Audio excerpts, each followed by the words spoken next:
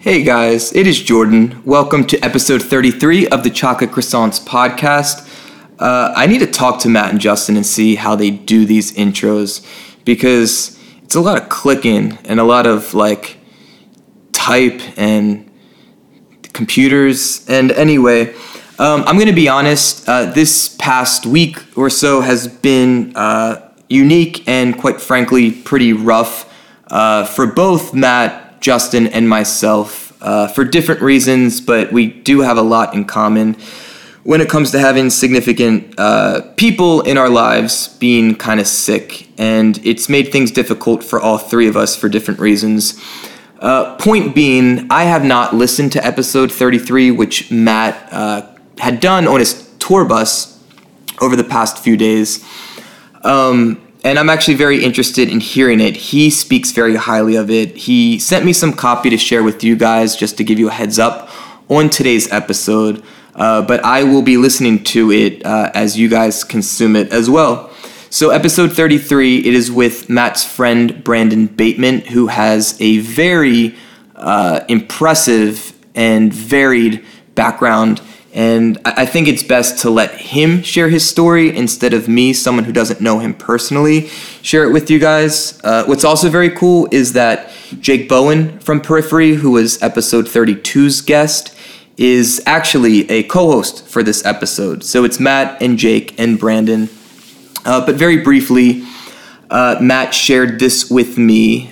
He's saying that Brandon, in this episode, he discusses his history in the military, and most specifically his time in the field and how it shaped his views on how men and authoritative jobs in general are viewed in society today.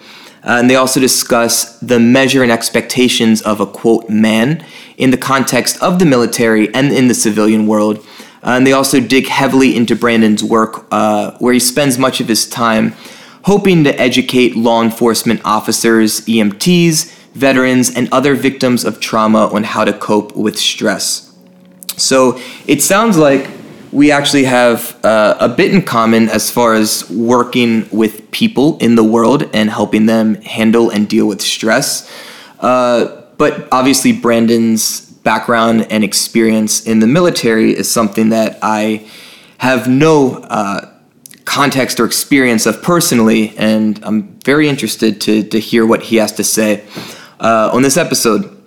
Also, very briefly, I want to share some love with our sponsor, Nata-Tattoo. Did I say share some love? Show some love? I don't know.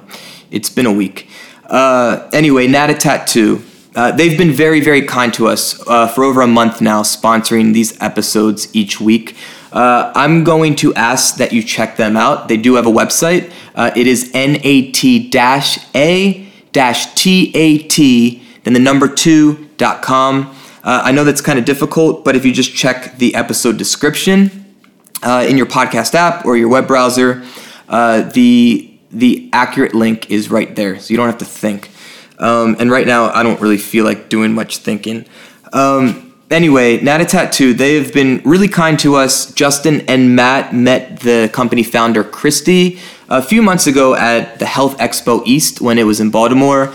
They both speak very, very highly of her and the company in general. And basically, Christy had started a luxury bath products company because she was hoping to take care of her kids who had sensitive skin.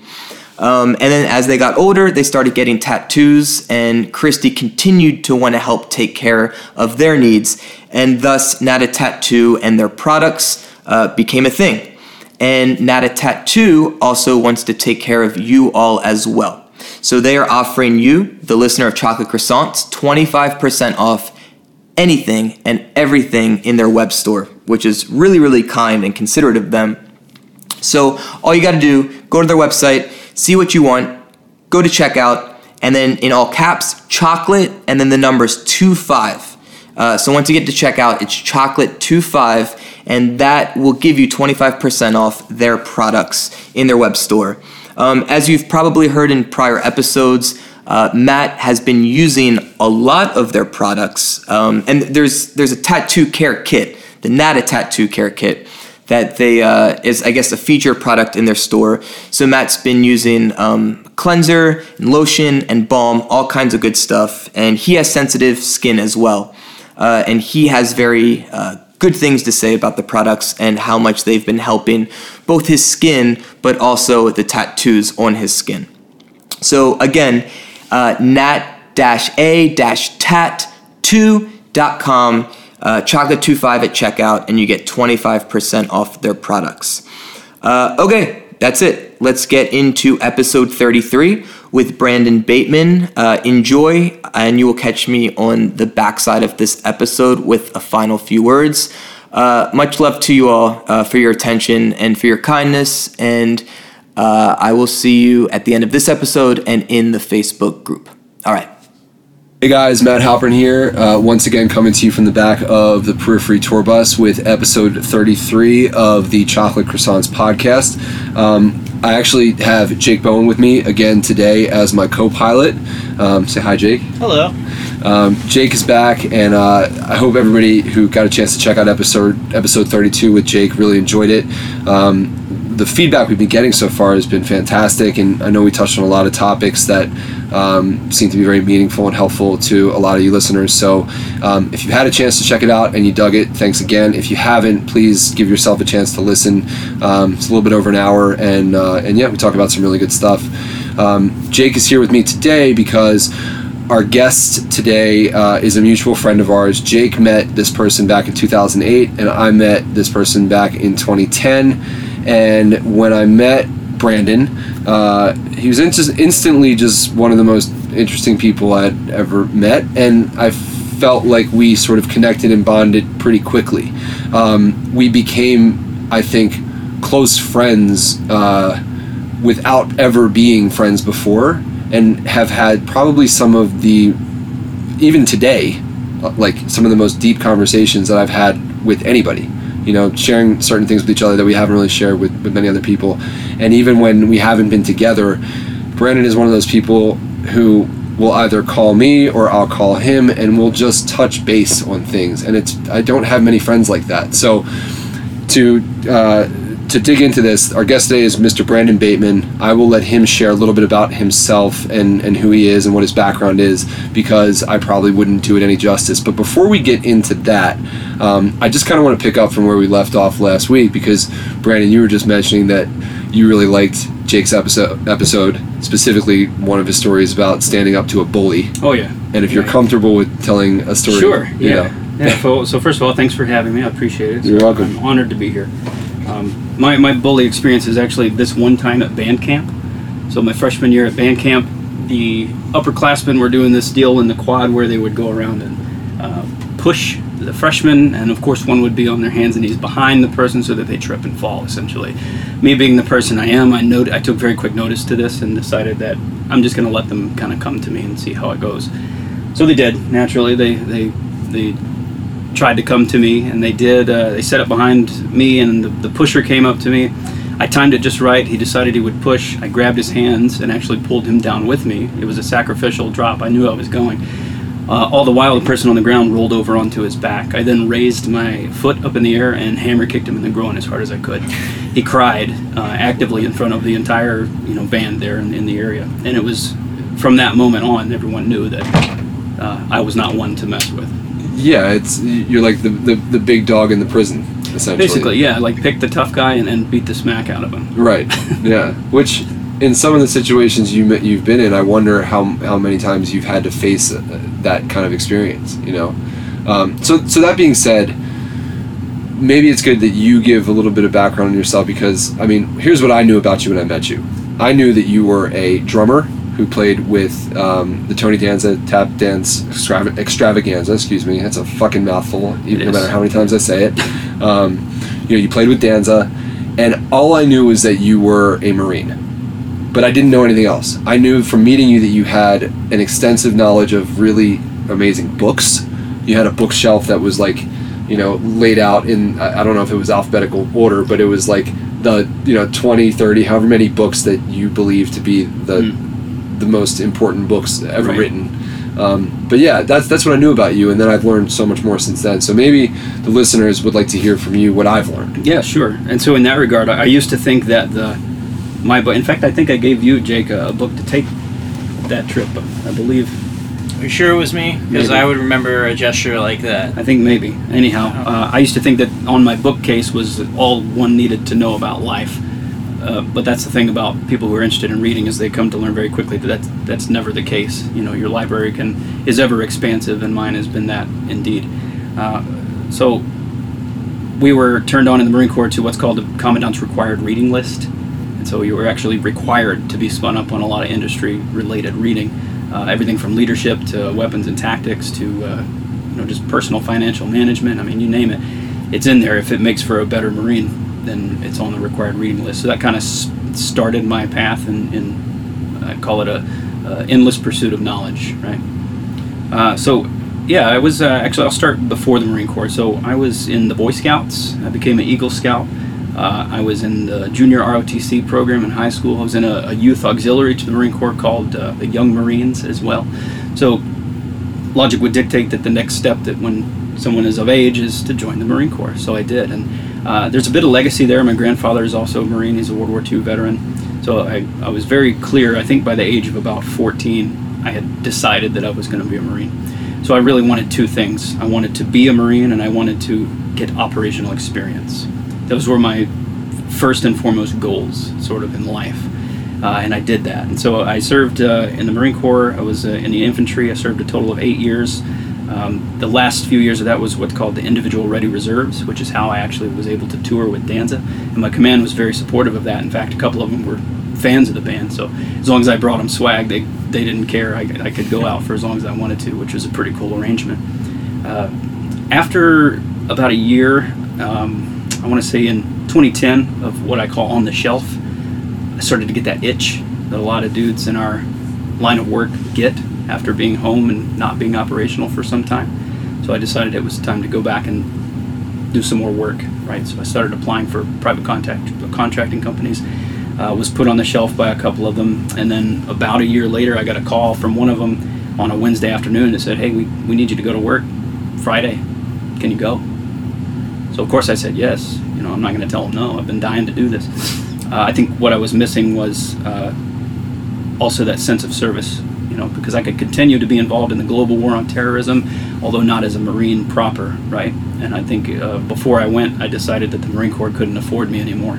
And for guys out there, brothers, I apologize for that. I know that sounds arrogant, but it was the truth. So I went and worked for a couple of different companies. I worked in Baghdad, Iraq as a close protection officer for a two-star general over there who was a spokesperson for the United States forces in Iraq. He was also the strategic effects director for the USFI. The same company, after that project ended, took me over to Afghanistan, where I was there at an air base in the western part of the country, supervising and training a guard force of local nationals that were in charge of securing the U.S. air base. A place called Herat Shindand was the name of the area. That was an interesting project, but there's very few places on Earth where, like, I wonder who decided that was a nice place to start a country. I want to meet the guy that decided, I'm going to plant a flag here. Like, I just couldn't believe it. It was awful. The worst winter I've ever experienced. It was awful. And so jumped ship to a different company with some of my other teammates, and we went over to work in Indonesia at a gold mine, which is actually happened to be the largest yielding gold and copper mineral deposit in the world. So there was about 35 or 40 of us expats there on the project that made all the other expats feel good, because obviously a gold mine is a rich target for not just theft, but for aberrant behavior as well otherwise. And then from there, actually, I had been cultivating a relationship with my wife at the time, who I actually met back in Baghdad, and she worked for the United Nations. And so she was actually instrumental in helping me make the right connections that I needed in order to go work for the UN. So I left that project and went to go work for what's called the United Nations Office for Project Services, and that took me back to Baghdad, where I was there working with another UN agency called the High Commissioner for Refugees, who were relocating an organization of Iranian dissidents that came over to Iraq to fight the Iranians during the Iraq-Iran War, and they had just been sitting there in Iraq for the last 40 some odd years. And so finally the UN and the Iraqis and the United States Department of State said, we need to get these guys into a new home. And so essentially that was, the organization was the People's Mujahideen of Iran. People call them the Muj. So we had to find third-party host nations that were keen to take them in and get them there. Basically, that was that mission. And then I was shopped around to a couple of different UN agencies that had security holes that needed to be filled, so I ended up going to northern Iraq and to Kurdistan, and I worked in Erbil as the field safety and security advisor for another agency called the UN Office for the Coordination of Humanitarian Affairs, and that's a mouthful, but it was exactly their mandate was to provide the coordination for one of the largest humanitarian crises in the world's history, which was when ISIS was making their big push in from the west and all these internally displaced were fleeing up north. I went from a team of 6 in Baghdad to a team of 1 in Erbil, and actually earlier this evening when I mentioned that, that was sort of that mission that decided I need to go home. This is too stressful for anyone's health. It's just not healthy. So I was actually wearing 3 hats on that mission as the CivMil coordinator between the U.S.-led coalition and the United Nations, the field security advisor for that agency, and then still a close protection officer for other UN workers and officials. So about close to 3 years ago, moved back home and decided to link up with some other prior service mates who had started consulting entities here in the U.S. They brought me on board with their organizations. We do military and law enforcement training events and consulting. I work for another company that actually we specialize in church safety team and security team training. So we train a lot of churches. In fact, we're traveling this weekend to take care of another one for this weekend. It's a 2-day training package. We'll do security vulnerability assessments of their building, and then if they don't have a team, we'll teach them how to stand it up, and then we'll even train them on top of that, and then provide follow-on services, either from products to continuing education and so on. And then I also worked with another company out of Nashville here, which is an executive protection company. So when I moved back home, the work, quote unquote work, was available to me. But what took some time, as I mentioned earlier, was finding what I considered to be my real career, my real work. Which one of the consulting firm that I worked for on one of the law enforcement events turned into a lecture that I would give during the event, and it was a mindset lecture, what I'm calling operational cognition and applied psychology, specifically for SWAT police. And because of feedback from those events and from that lecture specifically, it's opened a lot of doors and sort of guided me into what I'm now. It's very clear my purpose here is to make sure that guys are prepared mentally and spiritually, not just physically, to go and face daily threats, if that makes sense to you. So that's sort of what I'm doing now. It parallels with a lot of other relationships that I have with psychologists and both clinical and theoretical or otherwise who are keen to solve the same problems that I am. I've been traveling frequently to DC, trying to move some mountains on Capitol Hill in that regard on a nationally mandated level, particularly for law enforcement, firefighters, and emergency medical workers who are not getting psychological treatment that they need. That's really the reason why when you and I discussed being on the podcast, I mean, that was really the main message, I think, and the main platform, or the main reason to use this platform was to talk about that mission, Before we dig into that, I mean, I wrote down the question, why couldn't they afford you? Oh. but that being said, when you explain the level of things that you've done, it makes sense. But I want to go a little deeper because I want to know, what is your skill set? You know what I mean? Is it the psychological side? Is it the planning side? Is it the physical side? Is it everything? I mean, you've obviously had a ton of training and a ton of experience. So where do you consider what is your skill set that you really can rely on the most? I think it was your third or fourth example, which is everything. And so I decided a long time ago that if there's something that I don't know how to do, I at least possess the potential and the capacity to learn how to do it. And if I don't know how to do it, then I'm going to seek out those that do it masterfully, and I'm going to learn from them. So all of my skill sets have become because of that way of thinking. My skill set is that I understand that skill sets are attainable regardless of what they are. Okay.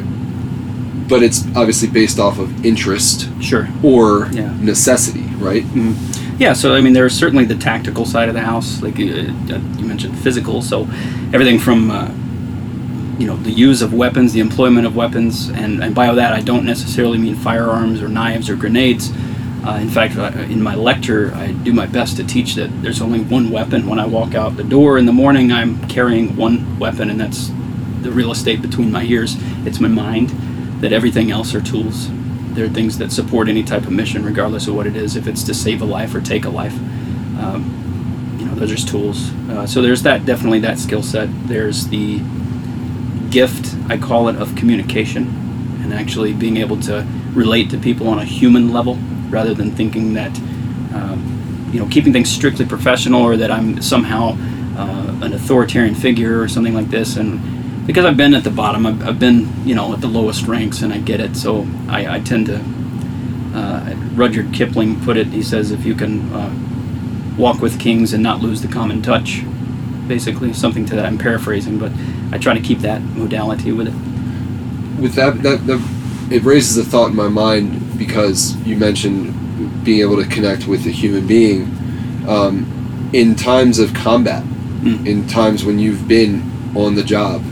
How do you decide when it's a human being in front of you or a target? And right. Does that come down to simply whether or not your life is at risk? That's actually a fantastic question. I've never lost sight of anyone's humanity, ever. And it's heartbreaking, knowing the things that, I'll call them atrocities, because they are. Anytime a human perishes at the hand of another, it's an atrocity, regardless if it was perceived as good or bad. Morally speaking, we can justify ourselves all day, but equally and opposite, those guys are just as justified in killing us as we are them. So I never lost sight of that humanity factor, but what I did define it as is a threat, right? And so if my physical or well-being, or that of my clients or my family or my loved ones or whomever, if there's a choice, well, obviously the choice is, it's very clear as to which side I'm going to go with. I mean, I wouldn't be here if I didn't feel that way. So they're still humans, right? But they are threats, and sometimes threats need to be stopped, right? If that makes sense to you. Interesting side note about that is there's a fantastic author and colleague that I follow. His name's Lieutenant Colonel Dave Grossman. He's a retired fellow. He's, in fact, the only author to have 2 published works that are on that Marine Corps Commandant's required reading list. They're called On Killing and On Combat. Fantastic reads, right? So, in On Killing, he described what we call the hit rate, or the kill rate of U.S. forces on enemy forces, and how during the Second World War they were very, very low. That the soldiers on the battlefield, the Marines on the battlefield, had a very clear, natural, they had zero interest in taking the life of another human being. And so they were firing, but they were intentionally missing, because they didn't want to kill anyone. They wanted to play the part, and they wanted to be present, of course, but they didn't want to actually kill anyone. Now I think that's a natural thing, right? Of course, we're not born thinking, hey, I want to go overseas and kill people. It's definitely conditioned, right? And so in the Vietnam War, they found that the hit rate dramatically increased. Was it because the enemy was nastier or meaner or uglier? No. What they found was actually very simple. There was a training tool during the Second World War, which was the target upon which they used to practice shooting. And it was a bullseye ring circular target. When they started training for the Vietnam War, they switched to human silhouette targets. There was a psychological what's called operant conditioning that happened to those soldiers, sailors, Marines, whomever, where they're now conditioned to shoot at a humanoid figure rather than a circle on the battlefield. So their mind has already dealt with that fact that at a distance, a black silhouette paper target looks just like a human being downrange, if that makes sense to you. Yeah, no, it totally makes sense to me. This may be funny to some listeners or even to you, but when I've seen movies like Full Metal Jacket, and they're in the Marine Corps and they're training for Vietnam, right? It's all about, what's my job? Kill. Right. Is that similar to the training that you went through to be a killing machine? Obviously you weren't in Vietnam, right? How old are you, by the way? I'm 33. Okay. Yeah. So we're just about the 3 of us are about the same age. But did you go through similar training to where that's what you were conditioned for? Absolutely, yes. The Marine Corps is steeped in traditions of they have mastered violence of action. We wouldn't exist as a nation but for the violence of action of those guys. And it's Hollywood has exaggerated it quite a bit, but it's very we are absolutely. They use language such as kill, such as and there's choice language used by the drill instructors in boot camp, of course. Not as dramatic as Full Metal Jacket made it out to be, but yeah, it absolutely, the conditioning factor was absolutely there. Sure. Muse, last record, where they had the Psycho Killer, Psycho is the name of the track, and they actually have samples of it's Marine Corps boot camp, but of this recruit being yelled at by his drill instructor saying, say I am a psycho killer, and the recruit responds, I'm a psycho killer. So that was a bit exaggerated. In fact, I was a little bit upset with Muse for making that sort of claim, because that couldn't be further from the truth. We do not cultivate psychopaths intentionally. We cultivate killers. Now, and I want to make that distinction because, by the way, every single person, regardless if you're trained to kill or not, has psychopathic tendencies. What matters is your degree of control over your empathy, if that makes sense to you. Mm-hmm. Fascinating book I just finished called The Good Psychopath's Guide to Success. It's a fantastic read. You guys should check it out. It's actually quite funny. It's a co-author deal between a British SAS operator and then another British clinical psychologist, but pretty excellent read. He talks a lot about the psychopath in everyone. Is there a TED Talk by that same person? Yes, I think so. Okay, because I saw a TED Talk about psychopaths, and it was quite fascinating. I don't want to dig too much into that now because I'm honestly, it's been a while since I saw it and I can't really remember the specifics, but a lot of our listeners do take advice on what books to read. So as we go, if you have other recommendations, oh sure, yeah. Please do. But so with all of this training, with the things that you've been through, what now? Because again, I want to get into the big mission, but what are you using now to help civilians that you learned from a more tactical standpoint? And not even just civilians, but as you said, SWAT teams and police officers. Are you physically training them with weapons? Are you physically I know you do Krav Maga. Mm-hmm. Like, does that come from your training in the military as well? Oh, certainly, and yes. And so the short answer is yes. We do a lot of, with the various organizations I work with, the one particular that we do the law enforcement events with. Yes, it is a multiple day tactical package. At a facility and we travel around the country doing this. Different agencies will host us on it. It's a few-day event that includes 1, 2, or 3 different officers from different agencies within like a 6-hour drive. So it's actually an interagency event. And what's fascinating to me about that, kind of what we were discussing earlier about this alpha inhibitor that I talk about in my lecture, a lot of these dudes, when they don't know each other and they walk into the same room, there's an immediate air of arrogance, and there's these stone walls, and they're not speaking to each other, and they're visually kind of sizing each other up and see who's going to be the big dog on the range and all this stuff. And of course, as it turns out, without fail, none of them are level 7 or even 6 level, but 1 to 10 operators. But there's that attitude, right? So one of the things I do before I even start an event is I treat it like fellowship in church. I ask the question, does anyone here personally know every single person in this room? Of course, the answer is no. So I say, we're going to take these next 5 minutes. Everybody's going to stand up, shake hands with every single person in this room, introduce yourself, tell them where you're from, what agency you're with, your favorite color, you married, kids. It's an immediate icebreaker, and it changes the mood of the event, which is what makes our event, I think, one of the things that makes our event very unique, and then why we're getting the reviews that we're getting after the fact. So yeah, it's physical, and of course including that mental, psychological lecture. It's been life-changing. I've had guys actually give me that kind of feedback. They've literally used the words, "You've saved my life." The language that they hear in terms of treatment from their agency is, "Oh, you were involved in a critical incident, you were involved in a shooting, take a few days off, paid leave, go talk to this lady. Oh, and by the way, have her sign this because otherwise you can't come back to work," right? And if you come back saying that you have any type of problems, mental problems, or that if you're on medication, you risk losing your job. And what's more, the culture in law enforcement is as such. It's a very much, like I said, the Stonewall approach. You'll be perceived as weak, as you just a non-hacker because you can't stand up to the trauma, if that makes sense. So that makes a lot of sense to me. Can you dig in a little bit to that topic of the alpha inhibitor? Yes. Because we've discussed this on our podcast previously.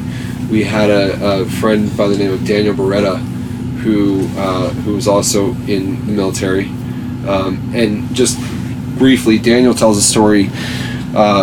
He was in a motorcycle accident while he was still in the military, and he crashed into the back of a truck and basically severed his left shoulder without it actually coming off. And they didn't amputate at the time. Now he's an amputee and is much happier, but his arm was there, but it was completely dead. And during the time that he was at the VA in recovery, he talks about one day his shoe came untied, and he would be damned if he was going to ask another man to tie his shoe. And he walked around for about an hour in tears, basically deciding what to do. Wow. and how to remedy this problem of something as simple as tying your shoe. And as you and I discussed, like, I'm personally going through this right now with my father. My dad, and for those listening, you may catch wind of this, you may have caught wind that I've been dealing with a family issue over the past few weeks while I've been on tour and even before the tour. But my father was in Vietnam, and he's a veteran and pretty serious special forces guy, and he absolutely has a lot of trouble asking for help, admitting that he's human, admitting that there's something wrong, and it's a big part of the problem that I'm dealing with right now. So it's a very real subject for me. It's very raw right now. It's hard to even talk about in some ways. So that's why, I guess, since you touched on it, I really would like to hear your thoughts on this idea of the alpha inhibitor and what a man should do. Right. Yeah, so if you don't mind, I'll actually pull an excerpt from the chapter. Please. If you'd like. Yeah. So, and I'm glad that you just said it, because it proves my first sentence, and that is, you've all seen it. So you've all seen it, you've all encountered it in some way or another. It is not limited to the tactical environment, nor is it limited to a particular gender, right? Many of us have heard it called the alpha male syndrome. I disagree with the title, as I'll call it a disease, or the syndrome. It most certainly does not apply to the male gender specifically. I've seen it mostly in private sector contracting and in all areas of law enforcement. Side note, these guys are plagued with it, right? We didn't seem to experience much of it in the Marine Corps. Maybe I was in a unique unit, I don't know. So what is the alpha inhibitor? The alpha, simply put, it's a state of being and believing that one achieves wherein they cannot be taught anything new. They cannot be proven incorrect, especially by those in their charge. They cannot be seen as being inferior or less capable by their subordinates, peers, or superiors. This state of being often includes an inhibition to continuing education because of the fact that they would be seen being taught by someone else in front of their peers.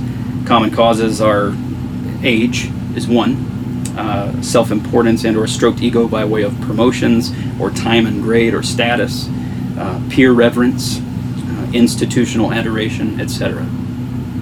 So yeah, it's a real thing, and it plagues everyone. I've never seen any worse cases than that in law enforcement, particularly the SWAT community, and here's why. They're told they're special in their title.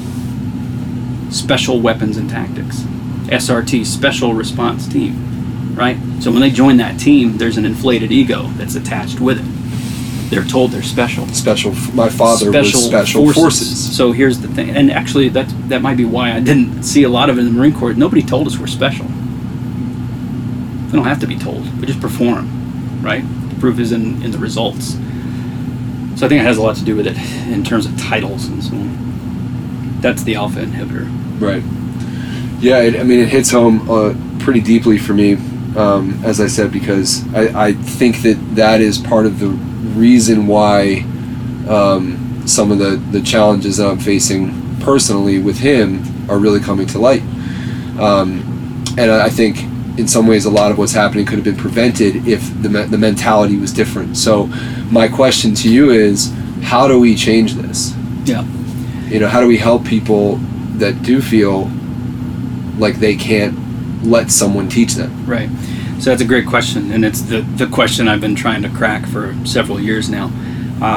What I've tried to do is narrow it down to a 3-tier audience analysis, which by that I mean you have administration level, folks that actually can write policy and implement policy and procedure and practice. You have, I'll go to the opposite end, you have the guys on the ground. You got the special forces, you got the SWAT, the police, the regular police, even the civilian contractors, you got the end users, the firefighters, the emergency medical technicians, and so on. And then you have the middle, and that middle is actually everyone else. So who does that include? That includes the public, right? That includes public perception. And this also ties over into the post-traumatic stress world, because a lot of employers are less keen to employ someone that has post-traumatic stress. Why? Because they're viewed as being unstable, so they don't want to hire them. So they're therefore further victimizing it.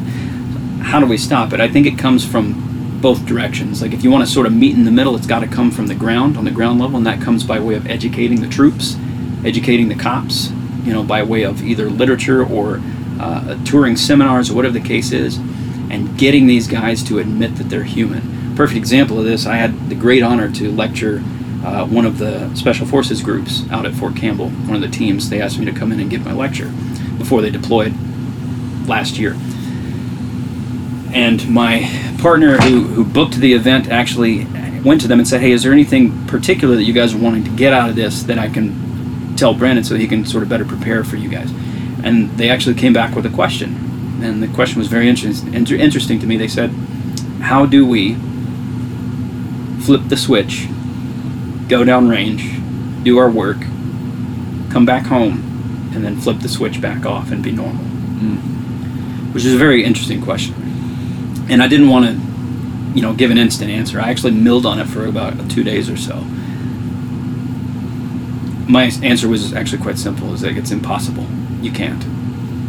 What you should do instead is accept the fact that you're a human being and learn basic brain science and learn how incidents affect you and how you can actually develop coping mechanisms other than escapisms to actually deal with it. And a lot of it just comes from support, peer support. So anyway, how that ties into how do we fix that problem in terms of the alpha and beta is getting peers to agree with the fact that they're not invincible, that they're not stone walls, that they're also human beings. Unfortunately for law enforcement, it needs to also come from policy, because the problem is that if a guy is perceived as having an issue, he risks reputation and or job loss. So they're far less likely to want to actually seek any type of proper treatment, if that makes sense to you. Yeah, it does. And, when we were talking before the podcast, it didn't occur to me until now, but so my sister had 2 very good friends, 2 twin brothers, Adam and Dan, and they were both Marines. And Dan isn't here anymore because he couldn't cope with certain things, and he ended up taking his own life. Yeah. And I wonder how much this plague, this issue that you're talking about, leads down that path, because people in this position feel like they don't have a way to ask for help. Right. It very much so does. In fact, a couple of Marines from my unit have ended their own life because they couldn't see the options. The treatment's not given, first of all, and what treatment that is given is either subpar, it's just not working. And it's interesting that the reason why I'm committed so much to the law enforcement side is it's a very personal issue for me, because these are my friends, these are my peers, my colleagues. A lot of military veterans become police officers, so they're actually carrying over a lot of that baggage from these last 2 conflicts, this global war on terror. They're carrying that stuff over into the law enforcement community, which a lot of folks tend to forget is one of the most stressful jobs in the world. Maintaining rule of law and order. And for anyone that's anti-cop, I'll invite you to go spend a week in Somalia, or go spend a week in the Sudan, where there are no police and see how much you appreciate them. It's a shame, right? And so it's a thankless job. It's remarkably stressful. And a lot of these guys, we have a lot of organizations that are out there promoting suicide prevention and suicide awareness for military veterans.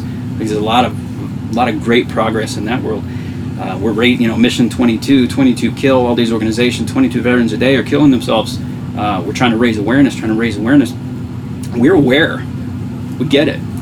The thing that the vast majority of the public are not aware of are how many police officers are killing themselves daily, how many firefighters, how many emergency medical technicians. These guys are experiencing trauma on the EMS side literally daily, right? Now, they're not actively in gunfights, but they're seeing babies that have been charred. They're seeing people decapitated and dismembered in vehicle wrecks. They're experiencing traumatic incidents, right? They're seeing vivid depictions of human pain and suffering and violence. It's traumatic. You've got the firefighters who see it weekly, if not more. You got law enforcement who's seeing it. We're looking at, news feeds every other day. It's happening across the country. And the best they're being told is, hey, hang in there, Tiger. Suck it up. Don't be perceived as weak. So it's no wonder that guys are suffering in silence and killing themselves. Yeah. Well, and my question is there no widespread government-based program or even locally based program that is offering this service to these people? Does that exist to your knowledge? Short answer, no. Okay. And that's actually that's what I'm calling my mountain. This is one of the talks that I'm having in DC is to establish a federally funded, nationally mandated, basically version of, hopefully better managed version of the VA for specifically law enforcement, fire, and emergency medical workers. It doesn't exist. It's left up to individual agencies. And then the first question that's asked, just like everything else, is who's going to pay for that? Right. Like, where's the budget come from? And so it's interesting. All you have to do is look at the United Nations. Who pays for the United Nations? Donor states. So you have 50 donor states here in the country that can donate to standing up such an organization. It's doable. I mean, is that the right answer? I don't know. I don't have the right answer, but all I know is that uphill battles have been won. Why hasn't it been done? It's a great question. And also, who else is working towards this goal? That's a great question. I've been able to link up with a few people that are working in similar circles.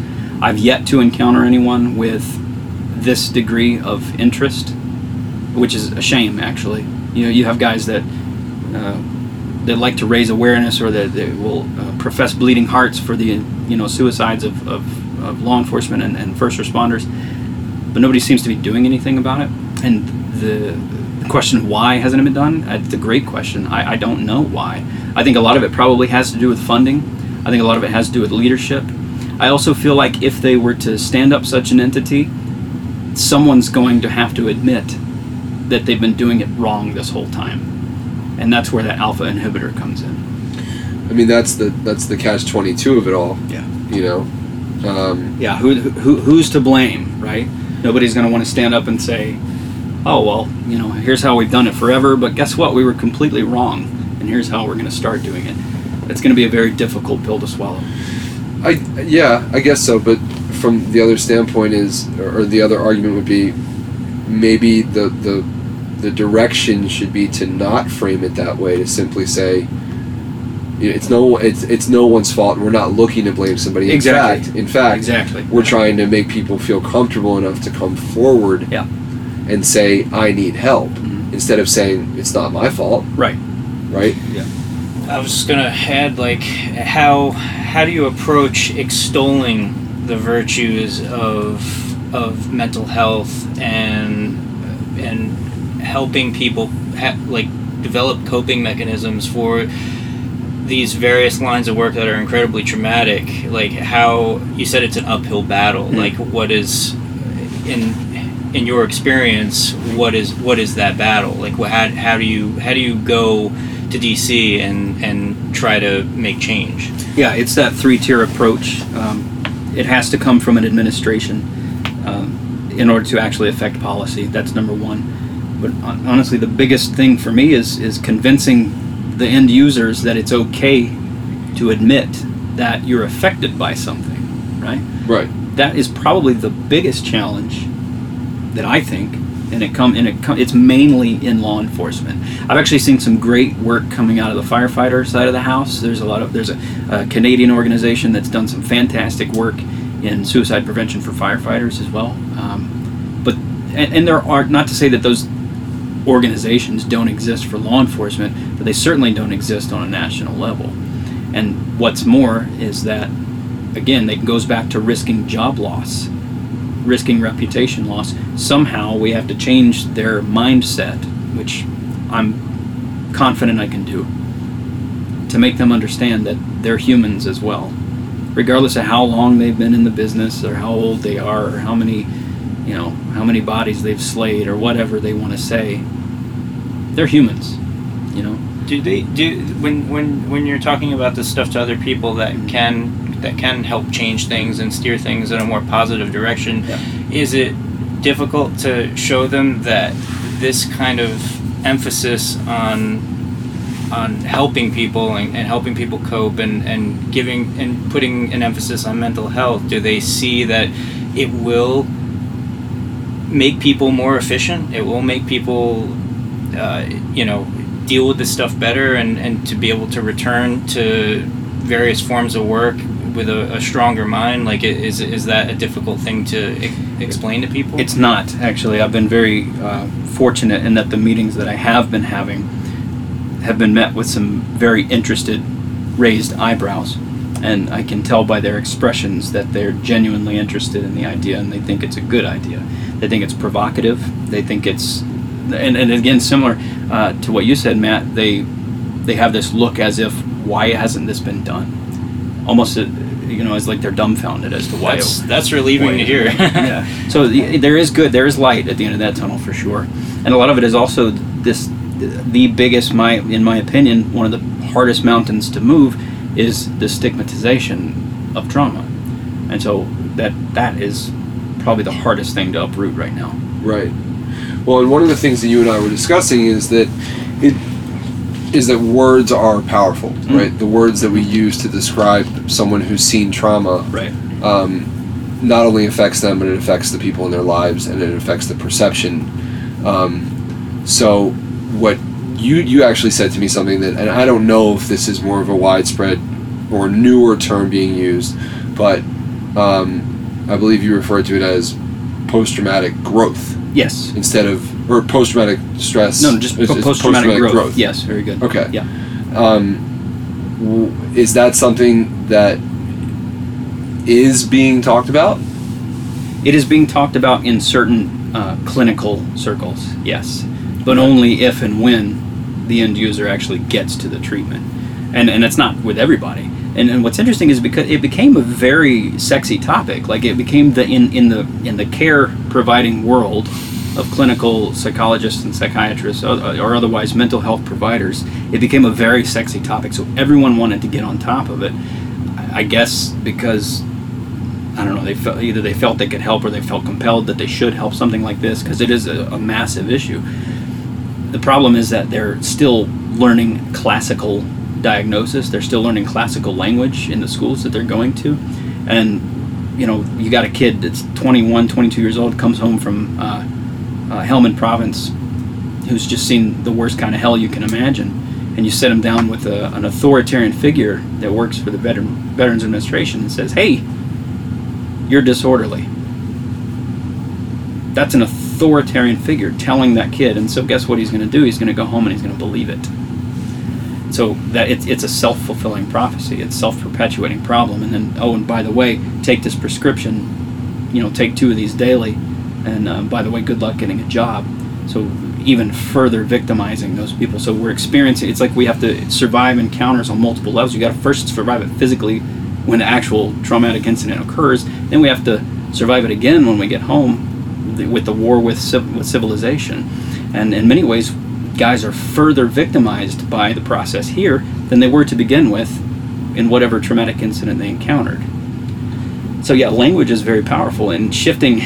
What I'd like to see is a change in the actual language used in the diagnosis. So I'm not going to go to the American Psychiatric Association and say, hey, I want you to change the words in your diagnosis Bible. But what I would like to see is that in the actual clinical treatment, that we're not saying certain things to these guys. Because here's the thing, here's the fact, and this might offend some people, and if it does, I apologize, but it's backed by some pretty significant data. All you have to do is look at ASVAB scores. The guys that are most likely to experience trauma in combat, in the military specifically, are guys that are the lowest scoring cats on aptitude tests, right? Because you got to have good brains to be a pilot. You got to be, to be an engineer, all these other things. So when kids go into the recruiting station, they take that ASVAB. It's like, great, you've scored just high enough to be in the infantry. Congratulations, you're going to war, right?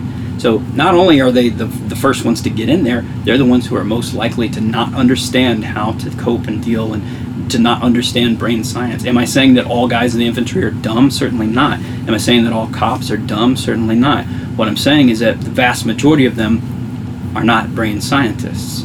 But there's very simple language that we can use and actually start educating these guys that will help a lot more than what they're being given now, which is literally nothing. A lot of cops, in particular in the SWAT world, they'll even refer to themselves as knuckle draggers. It's almost like a badge of pride to be, the big dumb brute that just kicks in doors and wraps people up. That's also, I think, one of the cultural attitudes that needs to change. The idea of being educated and intelligent needs to become just as sexy as knowing how to shoot at 1,000 yards. So then, how do you limit, or rather, how do you regulate that? Because it seems like if there is a predisposition to trauma and not knowing how to deal with it, is it like is there do you lower the level in which you allow people to then participate, or raise the level? Do you see what I'm saying? Like, how do you fix that? Yeah, so that's a good question, actually. So there are some wheels being turned right now on the Department of Defense side. So at least in the military, a project that they've just wrapped that I think they're going to start implementing either next year or hopefully later this year. So I'll give you an example. So in the Marine Corps, in a rifle platoon, you're given a sailor, a Navy corpsman, so he's our medic, right? They attach to our unit. If you want to survive wounds physically, as an infantry operator, it'd be a good idea to have someone that has a very solid skill set on pre-hospital trauma care, combat, casualty care. Right. Makes sense, right? Right. So logic would dictate that if you want guys to survive mentally as well on the battlefield, why not attach a mental health provider to your unit? These corpsmen, they go and train with us. They're guys out there, your corpsmen, you're my brothers, right? They're treated as Marines as well.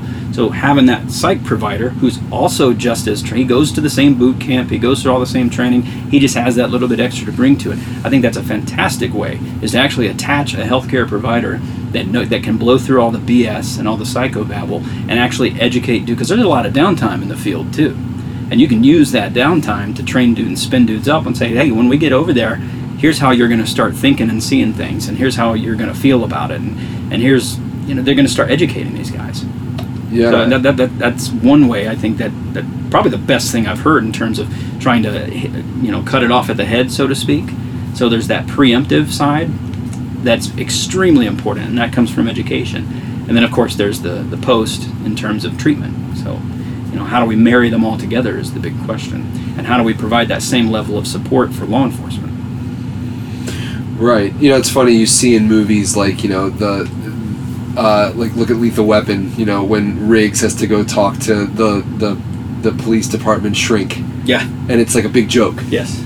Exactly. It is that the sentiment, essentially? Oh, most definitely. And that's actually that's a great segue, and it's a great example of how pop culture influences reality, and particularly widespread use of violence. There's a lot of research that backs this up. In fact, Dave Grossman, who I mentioned earlier, he's actually got a recent release that I just finished, which is, I can't say enough good things about it. It's called Assassination Generation. It's a co-authored effort, and it's essentially about the effects that media violence has on people and has on a population. You know, for years and years, our parents and grandparents grew up watching westerns, which would, it had violence in it, but it was certainly a lot more mild than what we see today. And then add on top of that hours and hours of unrestricted use of extremely vivid and violent video games, not just movies, but TV and video game, all these sorts of things. Those have an effect on reality. You'd be foolish to deny it. And again, there's great data to support the arguments. Very compelling arguments indeed, that how pop culture can influence reality. And so yeah, when guys like that in Lethal Weapon go in there, this is this is how that cop that watched that movie when he was a kid is how he's going to treat that meeting. It's a joke. Mm-hmm. Yeah, I mean, that's why I bring it up. It seems to be the way that it's perceived, but what's scary is that it is the reality now. Yeah. And I guess that's why it's great that you're doing the work you're doing to change that, to try and change that. Yeah. To change the perception. So I want to, unless you want to keep going down this road, I want to change gears just a little bit. Sure. Because you mentioned a lot of downtime in the field, yes. which both Jake and I can relate to in our own line of work. I mean, there's a ton of downtime on tour. We have the hours here and there, and the times here and there we need to go and do things every day. But obviously, we're not typically under fire or in threatening situations for the most part. Although we did play in Atlanta yesterday, where the day before someone was murdered in the same venue. Yeah. So that's an interesting thing. You bring up a good point. Like, we're not in combat, but with the way that the news kind of perpetrates what is going on in our country when it comes to like mass shootings and being in public places, and you feel very, very vulnerable in these situations. So I just want to put it out there that, like, even though we're not in combat and I'm not making any sort of comparisons, I'd be lying if I didn't say that I wasn't at least a little bit concerned being on stage or being in a public place or walking in Times Square where, right. It's just, these are thoughts that go through people's minds. I will draw that comparison for you, and I will say that, and I'm going to use the Vegas incident as an example. That entire incident, every single person there is officially certified combat veteran. They have experienced human contention at one of the most ridiculous levels. It's not outside the realm of possibility for it to happen anywhere. So I don't think it's an unfair statement at all. You guys are very vulnerable, especially I can't go to any crowded place without my back to the wall. Is that hypervigilance? No, it's just vigilance. It's just being aware of my space. I want to be able to see everything that's around me, because guess what? It's not Mayberry anymore. It's a different world. And we see almost daily now that folks are out to hurt each other. So we can be the foolish one and keep our head in the sand, or we can be the wise one and, be aware of our space and be prepared for those sorts of things. Yeah. Yeah, it is frightening. I mean, you mentioned the Vegas incident. We were just talking about how Dimebag Darrell, was assassinated on stage. I mean, there's not a show that I play where something like that doesn't cross my mind. But there's this also voice in the back of my head that's kind of like, that's not going to happen. It's like winning the lottery. Right. It's so rare. It is, and that's I think the only thing that still justifies it in people's minds.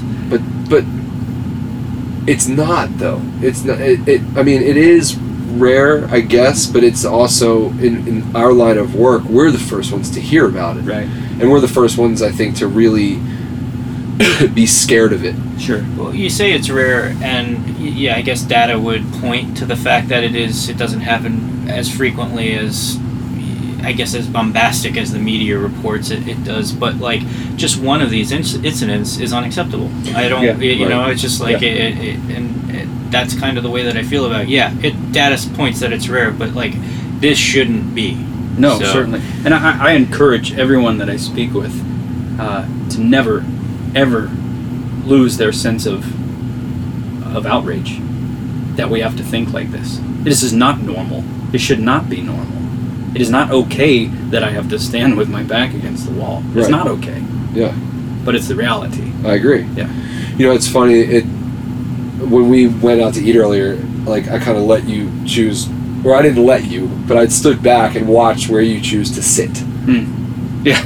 You know, and that was a thought that crossed my mind, because I was gonna, go down and sit, but I was like, you know what, like, maybe Brandon's gonna be a little bit more sensitive to where he sits than I am, and I don't want to take that seat. I don't know why. I mean, seriously. Yeah, I appreciate that. But I think about that, and I try to learn from those situations, because I have that. We've talked about this before. Mm-hmm. The last time I was actually in Nashville, we were walking down the street and we were discussing how can we tell a threat from 50 yards, 100 yards, 20 yards away, and how do we prevent a threat from that far? Yeah.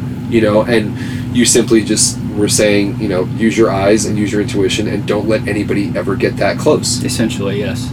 So I teach my Krav Maga students a very fundamental rule, and that's the best fight you can have is the one you don't have to have. Right. The fight you don't have is the one you win 100% of the time.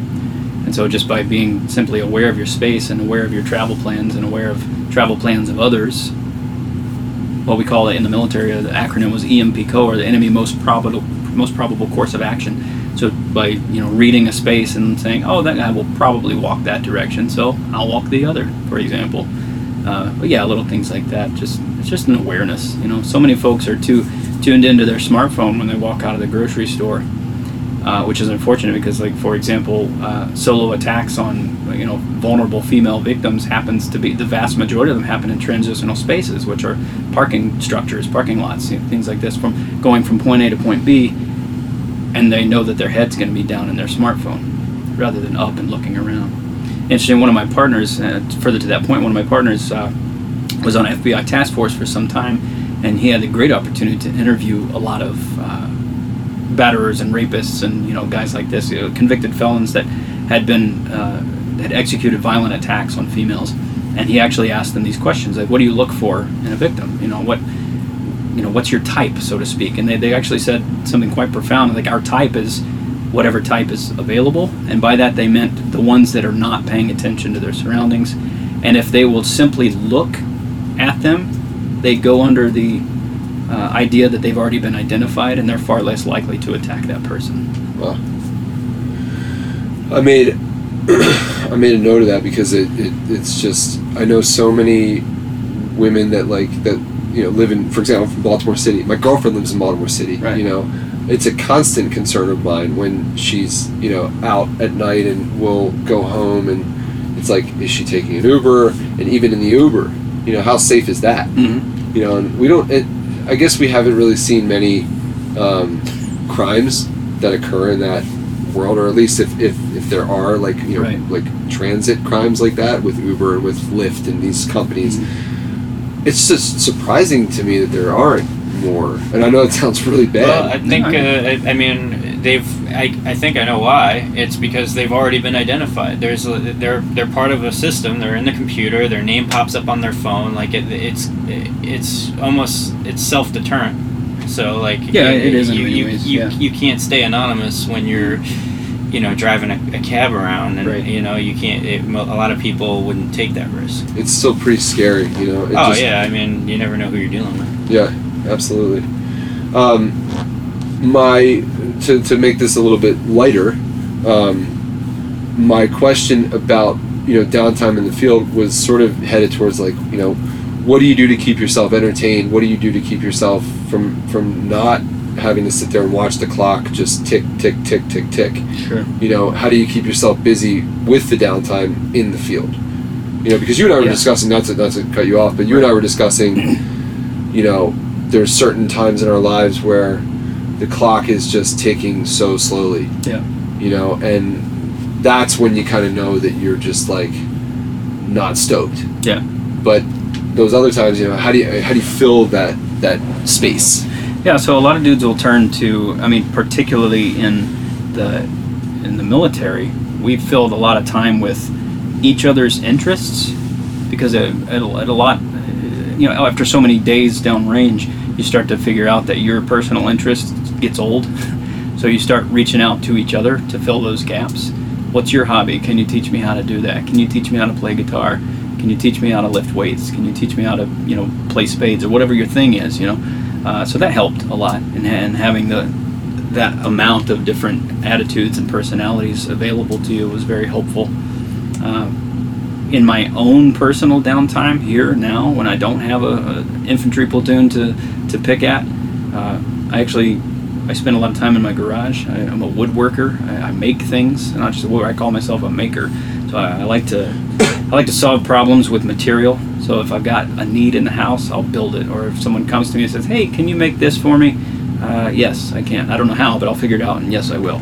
And I usually do. And it turns out I'm quite good at it. So I quite enjoy that. I do a lot of reading. I do a lot of listening. I, of course, love still listening to music. But my time is rarely unoccupied, I think is what I'm trying to say. Which is, it's good to hear that, because I think there's a lot of people that don't necessarily know how to occupy their time. They don't know what hobbies they have. Right. You know, me and Jake have even discussed this, like for myself, like I a lot of times feel like I need more hobbies that aren't necessarily work-related hobbies. Yeah, it's healthy. It is. And for someone like yourself who even said like, if you didn't know how to do something, you wanted to learn how to do it. If there was a tactic or a skill as part of your skill set, what you're doing that you didn't know, at least you knew that your talent was that you could figure it out. Yes. How would you suggest that someone finds a hobby to fill their time with? What do you think about that? Because we've had people give this answer this question before on the podcast. How do people find hobbies? Yeah, and how did you find yours so clearly? I mean, was this just things you've done your whole life? Are is making things, for example, is that something you've done your whole life, or is that something you discovered? My relationship with tools goes back to I was 6 years old, and that comes from crafts and things like that in the Boy Scouts.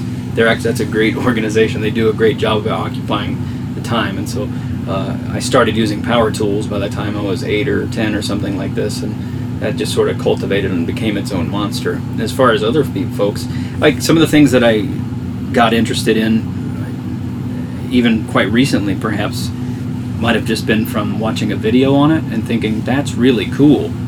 Hey, I could probably do that. And then you kind of start probing the waters and seeing how difficult or how time or money consuming it is, and then you make that decision. I think everybody kind of has that thing sitting in the back of their head. They're like, I'd like to do that someday.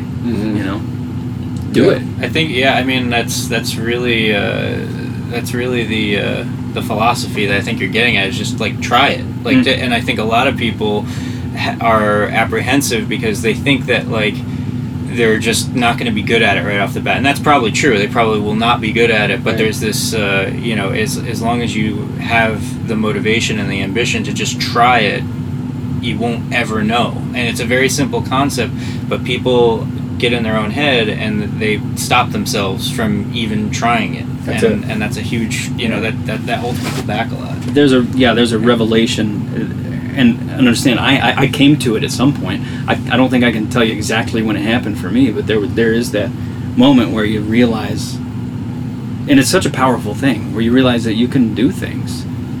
Folks, I think too many people see something that they think is cool, and the story they immediately tell themselves is, well, I can't do that, right? I never thought, necessarily 15 years ago that I would be playing the mandolin, but here I am playing the mandolin because I've always loved it, and I was like, man, someday I'm going to do that. And then when I finally had the time to do it, I bought a mandolin and started playing. It's a very percussive instrument, so it resonates with me. So, yeah. Yeah, it's interesting that you bring up this idea of, self-doubt. I guess is the best way to describe it. I'm reading something right now that is talking about experts in general, people that are experts about a certain topic, and how you can essentially turn something that you're an expert about or an expert in, some kind of skill, into a business, right? Yeah. But so many people who are experts, even who are perceived or would be considered experts because they know more about something than the general population, still have this feeling of, I'm not an expert. Like, how can I call myself an expert? Right. I don't know more than this person who taught me, so why am I the expert? And that's just, I don't know. It's an interesting thing to me right now, because I'm thinking about, in my life, what areas am I an expert? In what areas am I an expert? And what things can I share with other people? And I'm just curious how you've discovered that about yourself? Because obviously you have an expertise, you're putting it to good use now to help people, and I think that's the goal. Yeah. How did you discover that? So, how did you get the balls to say? Obviously, I don't think you have much trouble having balls to do a lot of things with the things you've been through. But I mean, even still, it's like that takes self-confidence to put yourself out there as a expert in front of people who are very strong-minded.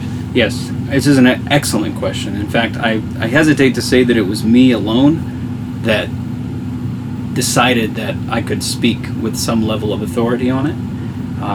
And a lot of it comes from a struggle that I had for years about something that we're crazy about here, not just in America, but a lot of other Western cultures rather, is this idea of credentialism, and this idea that there's some level of expertise that's attached to some type of degree or certification, which couldn't be any further from the truth. Yep. It's probably one of the most damaging fallacies that we've ever experienced in modern life, in that you go to a 4-year, get a 4-year, 8-year, whatever degree, and all of a sudden you're now a master of the craft, which is completely wrong way to think about it. It bothers me so much that there's a lot of people that are given a platform and they abuse these credentials, and they're actually giving horrible advice. Right. First of all, they're giving advice to begin with. They're not teaching people how to help themselves, but they're claiming that they can help everybody. But they're giving them the wrong advice. And so I'm very adamant in that. Like, for example, when this book is published, you know, a lot of books I pick up and it'll say authored by Dr. So-and-so or so-and-so PhD or so-and-so. That's a stamp of authority that, you know, a lot of folks will glance at, either consciously or subconsciously, will think, hey, that person knows what they're talking about. So it inevitably sells more books. I get it. I've actually been toying with the idea, jokingly, writing by not a Dr. Brandon Bateman. Right. Because I want to make that point. I want to make it very clear. So what makes me an expert? First of all, I don't call myself an expert, but what I have found is that the way that I communicate with people, because I've been there and done that, and because I resonate with those dudes on a human level, I've been very effective, and the feedback has been very strong, and they're far more likely to want to listen to people like me than Dr. So-and-so. Right. And if you can see visibly that you're helping someone, yes, and they tell you and you know it, that should be the credential. Exactly. Right. Yeah, and so that was the moment. I kind of briefly mentioned it in the car when I started reading post-event surveys, and there were particularly a couple of cases of guys that I read things that said my lecture changed saved their life. I had a gentleman that wrote to me about 2 weeks after an event and told me that my lecture alone has solved post-traumatic stress issues he's been having for over 15 years. So yes, it's very telling, you know. And these are issues that the Veterans Administration and even his agency couldn't help him deal with. He used the word solved, and that was that pivotal moment for me where I realized, okay, I've got something here. I know how to talk to these guys, and I know how to make them listen. Right. Well, that's great that you recognize that for yourself, because it is going to help a lot of other people, you know. And it's funny, I got kind of excited when you said that, because it was the next point in this book that I'm reading, which was that part of the reason why people don't take that leap into doing the thing they want to do as an expert or an educator is because they don't feel like they have the credential to do so or the degree to do so, and that is just poisonous bullshit. It's a lot of wasted experience that could go into helping people and educating people, and it really, like, that's the credential, is to your applied experience can help people. Oh, and absolutely. That's what you want to do, and it, you know, I think the whole focus and emphasis on having a degree or a plaque or whatever you want to call it is just, it's a distraction. Absolutely. Yeah. I've experienced that a lot with some of the law enforcement personalities that I've encountered. Brandon C. Bateman is not a law enforcement officer. So who am I to be, you know, lecturing these guys? And I can't help but laugh in the face of that argument, because clearly what I'm saying is helping these guys. That's who I am to be talking to these dudes. I don't have to be a cop to teach a cop how to deal with trauma. Does that make sense to you? No, you just have to be someone who's dealt with trauma. Yeah. Right. Yeah, it's such an open book, Right. It's an asinine argument. So speaking of that, when you and I talked a bunch of weeks back, we discussed that there was these different pivotal moments in your life, moments that helped you realize things just about essentially what you're doing now, but also just big moments. And I know that there's a couple different pivotal days, pivotal experiences. I'm curious if you're interested in sharing any of those, any one of those, as a way that could potentially help somebody else. Certainly, yeah. So the way I describe it, because I actually use one of these examples in my lecture, the way I describe it to these guys is, first of all, you cannot outright prevent traumatic incidents. You can't say, okay, I'm going to go out and I'll never experience trauma. We don't have that ability, right? So preparing for it is not, it's not a Chicken Little circumstance. The sky is falling. We're not crazy for thinking that we should be prepared for these sorts of things. And so I'll draw the parallel. And why do you practice with your firearm, officer so-and-so? Well, so I can be accurate with it. Okay, so why don't you practice with your mind as well, so that you're better prepared, to deal with threats when they come, and that trauma can be a perceived threat to your mind, right? So there's that whole sort of parallel idea there. For me, the didactic approach that I took, and what's interesting is I came to this conclusion in about 2005, after my first deployment in 2004. I came to the conclusion without being able to articulate it. I couldn't share it with anyone. I didn't know how to describe what I was feeling and thinking. I just knew that I was feeling it and thinking it, right? And so what I decided about mid-2005 was that I've had the worst day of my life.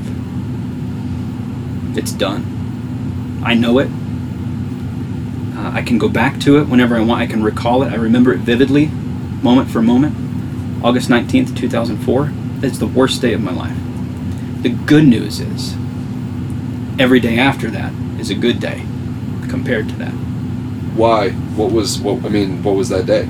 So my friends aren't dying. We're not getting blown up with IEDs, these sorts of things. It can always be worse. We're not being shot at with rockets, with whatever. I can count on, and so that was one of those, after the deployment, that was a pivotal moment when I sort of decided that I've had the worst day of my life, right? When or where is irrelevant, but the fact that I've had it was the point that I was sort of convincing myself. Right. Now, another one of those came when, and there was a portion of that deployment where we were getting mortared and rocketed daily. Like, you could set your watch by it, and this was in Anbar province outside of Fallujah, right? So those guys that was a rough year, all right?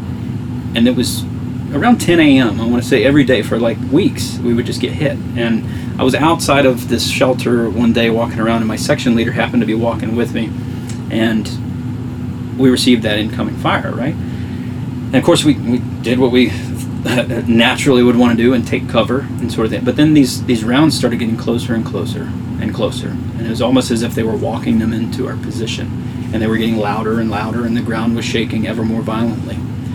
And I remember thinking that at this rate, at this progression, one of them's about to land on us.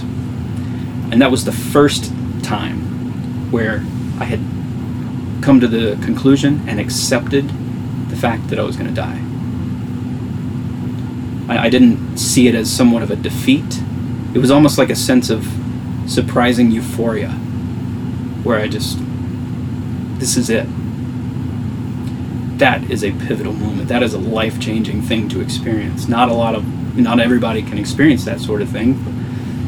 It's so powerful in retrospect, because you're just so ever more grateful for the days that you're alive. But coming to that sense of acceptance, not capitulation, but just acceptance. It's like, okay, I cannot do anything to prevent this. I've accepted it. I've lived a happy life. Brother, it was good knowing you. Yeah. It was a very magical moment. And I don't perceive that as, of course it was a traumatic incident, but I don't perceive it as traumatic stress. I don't let it sort of affect me in the negative. That's one of those things that I look at as a great I look at it as an experience rather than not something that happened to me, but very much something that happened for me, if that makes sense to you. Yeah. Just to be a little bit more specific about that instance, how did you survive? They stopped. That's it. It just stopped. I felt, it was very interesting. Call it a hedge of angels. I don't know what it was, but guys very near and dear and close to me were perishing, and I came out completely unscathed. Is that some type of divine intervention? I don't know. But I think the mission is very clear henceforth, and I don't disagree with there was perhaps a reason why they stopped, to get metaphysical on you. Right. No, that's okay. That being said, I mean, if there have been days like that where you consider it to be, and now is that the day you consider to be the worst day of your life, or is that a different experience? That was a different one. Yeah. Okay. So and then there was another one that actually this was back on the worst day. So it's interesting. You kind of take away different lessons, even though it all happened within an 8-hour period. You take away different lessons, and you remember different things very vividly. One of the things that after that convoy that patrol was hit, we did our immediate action drills was to punch out 360 degrees of security and point rifles and weapons outboard and try to see if there's any waiting for a secondary attack. Right, it might have been something worse than just a massive IED. And I started looking we were about 600 yards or so away from some houses, some folks' shelters, and there was an old fellow in his window, like sitting just watching us. Now, at the time, when I see a person and they're holding a phone, immediately I think they're getting ready to trigger another explosive. And so I had back then we had only recently been issued these nice high-speed optics that had a great magnification capability. So I drew a bead on this fellow, and my rifle safety selector went to fire, and I'm sitting there and I'm holding, literally holding in my hand, and this, I'm only describing this as how I perceived it well after the fact. In the moment, what I was waiting for him to do was to start pushing buttons, in which case I was going to smoke him. But what I came to realize what that was possessing the power of death over life, if that makes sense to you. Mm-hmm. And experiencing those different emotions on those different times are very, very magical and pivotal moments. It's very difficult to describe. I can tell the tale, but it's difficult to articulate the feelings that are associated with it, if that makes sense. Yeah. Yeah, I mean, it's heavy. There's something I want to ask you about, because you've even expressed to me there's been some times when you've had some pretty rough goes since. Were these experiences and remembering the quote-unquote worst days of your life, did they help you in other bad times? Absolutely. Absolutely. Yeah, so you develop a bit of a conditioning to it, certainly. Strangely enough, toward the end of that deployment, when in the beginning it was terrifying, toward the end when we were shot at, you don't care anymore. It's almost as if you've accepted, number one, that it's going to happen, and you develop this sense of numbness.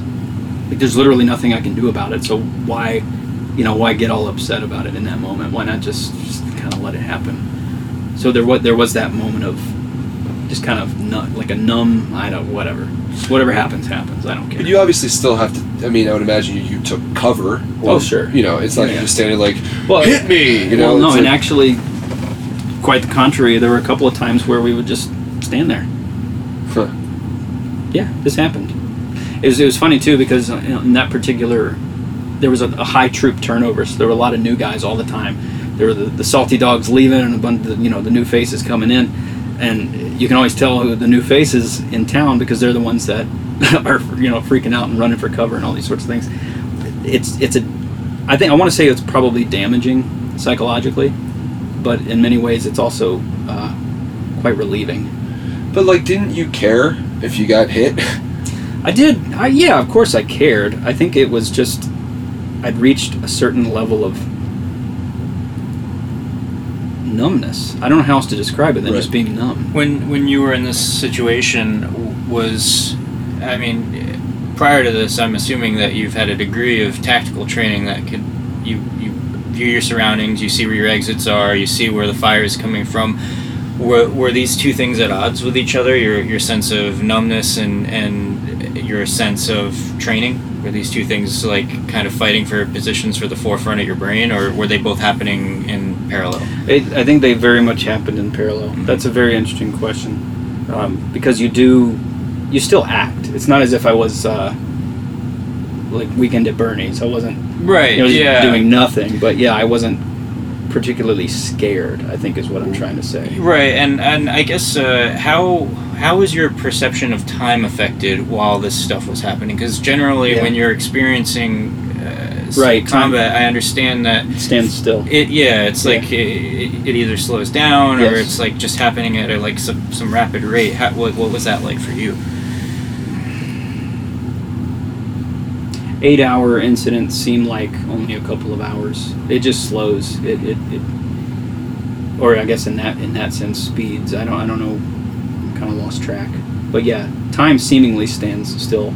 And what's interesting is this: you can watch post-shooting interviews with a lot of police officers who will describe the incident as they saw it, and then they'll go back and review the vehicle dash cam footage, and it tells a completely different story. Not because that officer was trying to be deceitful, but because he literally had no recollection of time, at least in the aftermath, and being able to share it. It's fascinating, actually, how the mind works. So that brings up something that I've wanted to mention on this podcast, and it may be a good way for us to sort of start to wrap up, because I think, and of course, if there's anything else you want to dig into, by all means, but you and I were talking about anxiety, I don't know, a while ago, months ago. It was a long time ago, actually, maybe even a year. We were on the phone and we were discussing that I was dealing with some level of anxiety at the time, and I was really interested in toughening up, coming to see you and coming down here for some training and so forth, which still, like, I haven't done, and Jake and I have been actually talking about that. We haven't been able to... we talk about you a lot. Oh, thank you. We haven't had a chance to do it. And it is still something I'm interested in, and maybe that is one of my hobbies that I need to explore. But we were talking about fear. We were talking about anxiety. And I was saying that I was afraid of what I don't even remember at this point what I was feeling or what I was anxious about.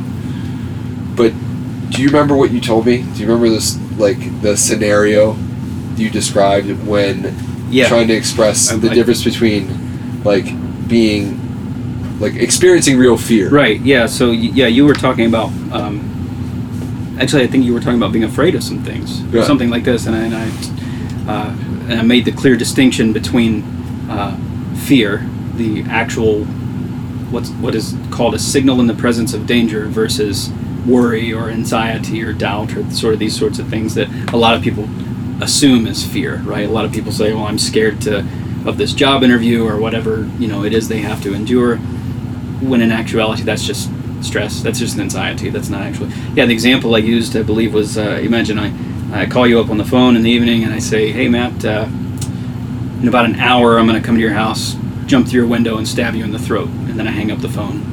And then it begs the question, would you be scared? A lot of folks point to, well, yeah, I'd be scared, I'd be terrified. Well, actually, no, you would be worried. Now, fast forward an hour, and here I come actually flying through the window, going after your neck with a knife. Now you're scared. Now you're experiencing a signal in the presence of danger. In which case, your hopefully autonomic nervous system responses will protect you. The startle reflex, as they call it. It's interesting if you watch YouTube and you can watch scare cam reels. You ever watch these, like the compilations of scare cam? Sure. They're a riot. But what's interesting is that when people get scared, where do their hands go? Up, right here, right in front of their face, in front of their neck, in front of their vitals. This is an autonomic nervous system response. We've survived as a species because of startle reflex. Isn't it interesting? It is. It's very fascinating. Yeah. So fear in that regard, though, and then this is also a part of my lecture, fear is a tool. It's not necessarily a bad word, and a lot of people they seem to have a poor, or rather negative relationship with fear. And it also kind of ties into that alpha inhibitor thing, like I'm not scared of anything. Fear is actually a gift. There's a fantastic book in our realm called The Gift of Fear by a fellow named Gavin de Becker. He started a great security firm, modestly named Gavin de Becker and Associates. but it's called the gift of fear. And it's all about actually using this thing to your advantage, and how it's the reason why we've survived as long as we have. Like, fear is actually a good thing, and to deny it and to pretend it doesn't exist is foolish. Right. You know, going into those, if I may, talking about the relationship that people have with fear, in terms of the treatment of post-traumatic stressors, right, or incidents as they were. Another way I describe this to guys is I describe it as two types of partnerships. There's a dynamic, right? So there's two types of partnerships or relationships you can have. It's very simple. It doesn't matter what it is. You know, if you look at your dining table in your house, there's an empowering partnership between the table surface and the legs. Without the legs, the table would fall, right? It's a stupid example, but it's a fact. Every single thing that exists in one of two forms. It's either adversarial or empowering, right? And so when guys receive or they experience an incident and they look at it as a trauma, and they're told that they have post-traumatic stress disorder, what they're actively, unknowingly, they're cultivating an adversarial relationship with trauma and with themselves. The story, again, goes back to the stories that they're telling themselves. That's an adversarial relationship.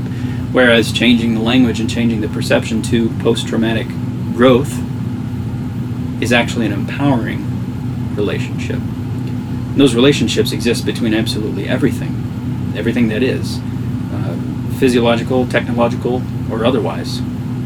They exist in two forms. It's actually, when you kind of step back and look at it, it's very easy to see if any circumstance is empowering or adversarial. That can be business partnerships, that can be marital relationships, with your spouse, that can be the relationship with your kids, it can be relationships with your coworkers, whatever it is. A lot of these alpha guys they obviously don't understand this, and they live in this world of adversarial relationships. They assume that when they go out on the street and they deal with Joe Citizen, who may or may not have a warrant for arrest or something like this, they treat every single person adversarially. I say they, a lot of them do, not all of them at all. But then inversely, the civilian perceives that officer, guess what, as an adversary. They've pulled me over, they've inconvenienced me, they've stopped me from going to pick up the kids from whatever. They've now made my day bad. They're an adversary, which is awful. Yeah. It'd be nice to change that perception, and I think that's what you're essentially trying to do from inside out. Yeah. Yeah, exactly. And so you have, the way I describe it is, you have your relationship with anyone else, that's one, and then there's your relationship with yourself. So you can develop great empowering relationships with family, coworkers, or everyone else, but if your internal relationship with yourself is suffering, your structure will collapse. Does that make sense to you? Absolutely. Yeah, and it's what we were discussing earlier, even at dinner, is the rings of perception, right? And you have this perception of yourself, you have this perception of what the people closest to you think, and then you have the perception of what you think the people closest to you think. Is that correct? Yes. Yeah. So there's the out, the in, and then what you think the in is. Right. Yeah. Right. And I hope that, this is something that I work on, that currently I'm struggling with decisions that I'm making for myself and for my friends and for my family and for the band and so forth. There's a lot going on personally that I'm thinking about, and without going into too much detail, I guess my hope is that when you talk about fear and when you talk about worry, and the big difference between worry and fear and just simply being scared or anxious about something and actually having a threat, I hope that people can really start deciphering the difference between those two things. Yeah. It would be life-changing. Yeah. Yeah. It would be. And we've talked a lot about anxiety on this podcast. We get a lot of questions about how to deal with certain subjects and certain topics and certain things like that. And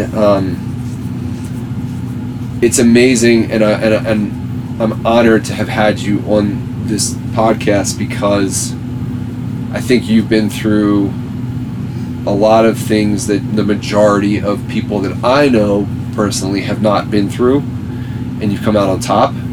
And I think the lessons that you can teach of being in the face of true fear and true danger should trickle down to the daily decisions that people make, even as far as getting out of their comfort zone. If someone is afraid to, communicate or put themselves out there, there's a lot of people out there that,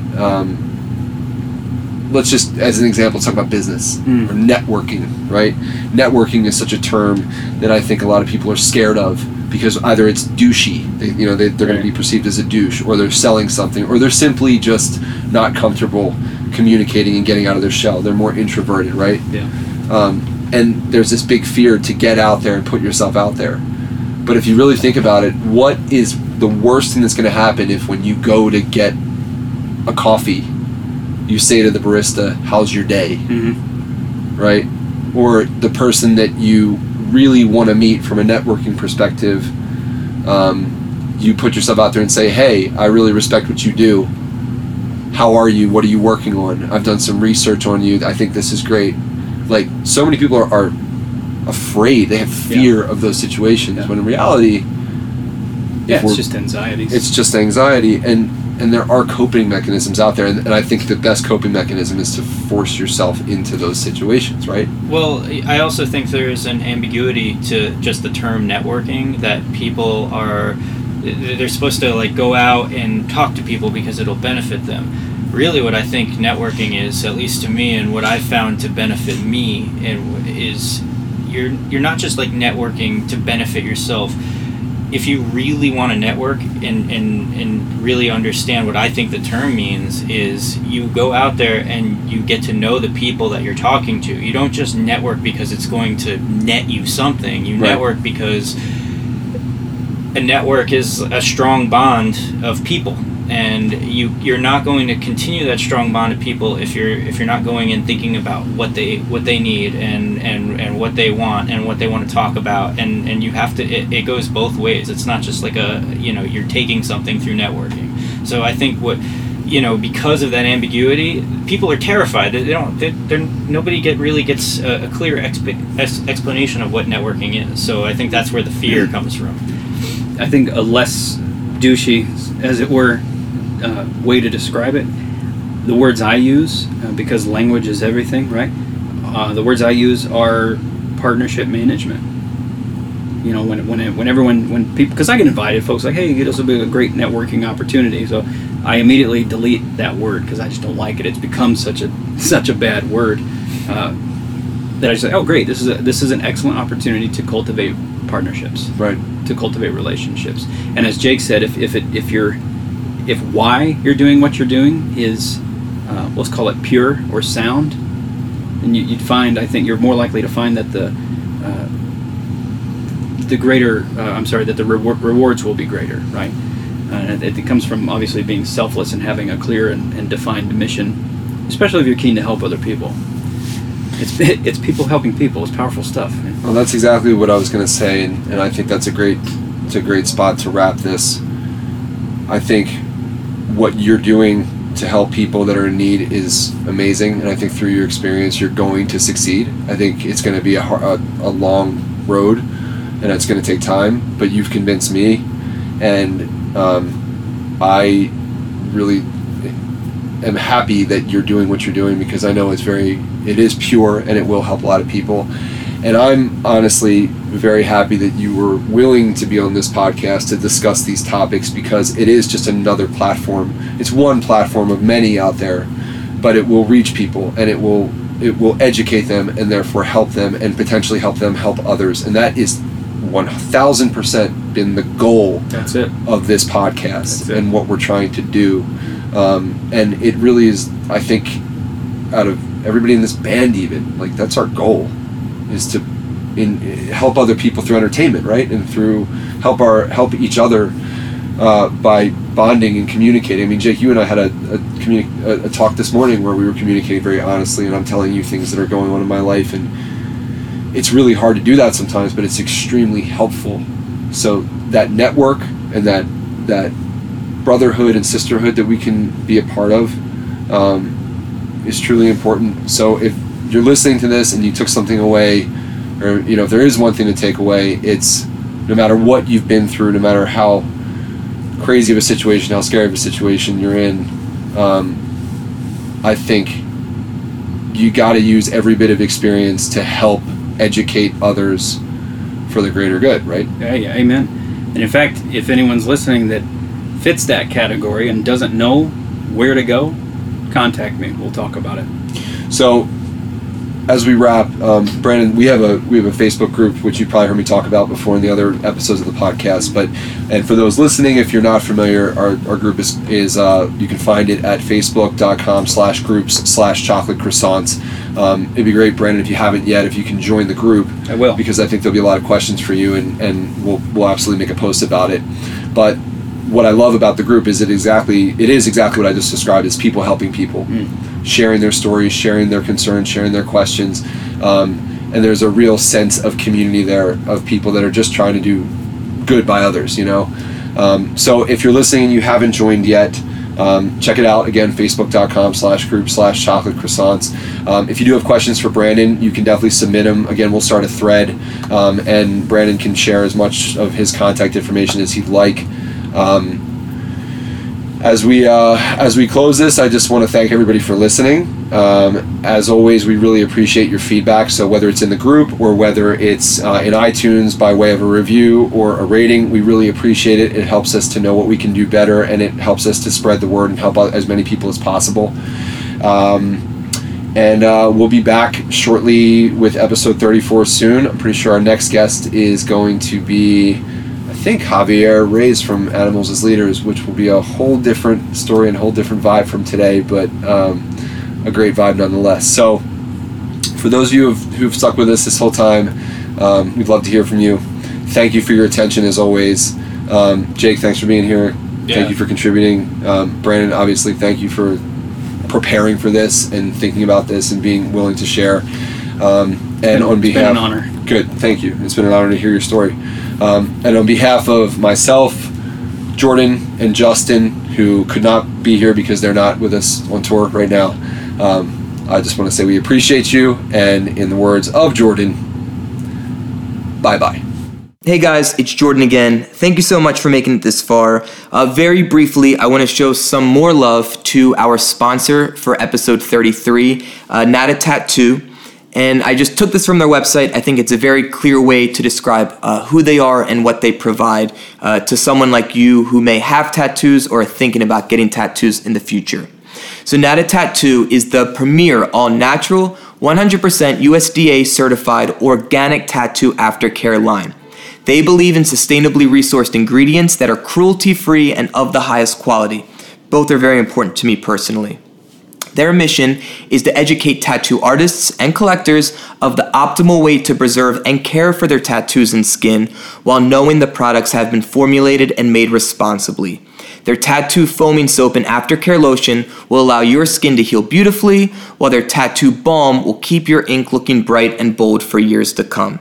And again, Nata Tattoo have been very cool to you, the listener of Chocolate Croissants, to hook you up with 25% off anything in their online store. The website is nat-a-tat and then the number 2.com. If you didn't get all that, no worries. It's in the episode description in your podcast app or your internet browser or however you're consuming this audio right now. So when you go to the website and you get to checkout, type in chocolate in all caps, followed by the numbers 25. That's chocolate 25 at checkout. They will hook you up with 25% off any and all of their products. Lastly, I want to thank our guest for episode 33, Mr. Brandon Bateman. And of course, I want to thank Matt and Jake for holding it down this week with our audio content. That is it. We have made it. It is the end of episode 33. It has been a very hectic and unique few days, week, even month for Justin, myself, and Matt. We will have episode 34 next week, Monday morning, in your podcast app of choice. As Matt said, we think it might be Javier. Don't hold us to that. But we will have episode 34. If it's not Javier next week, that'll come sooner than later. And then in a couple weeks, Matt will be back from tour, and things will kind of hopefully be normal again. Either way, we appreciate you all being part of this journey for us. Life is messy, and so are all of the things that we do, but that's really what makes it unique. And now I'm going into some philosophical or existential rant that I don't think is necessary right now. It is Sunday night. I want to watch the Survivor Series, so that is what I'm going to do. I hope you all have a wonderful week. I will see you in the Facebook group soon. Again, thank you. We love you. And bye-bye.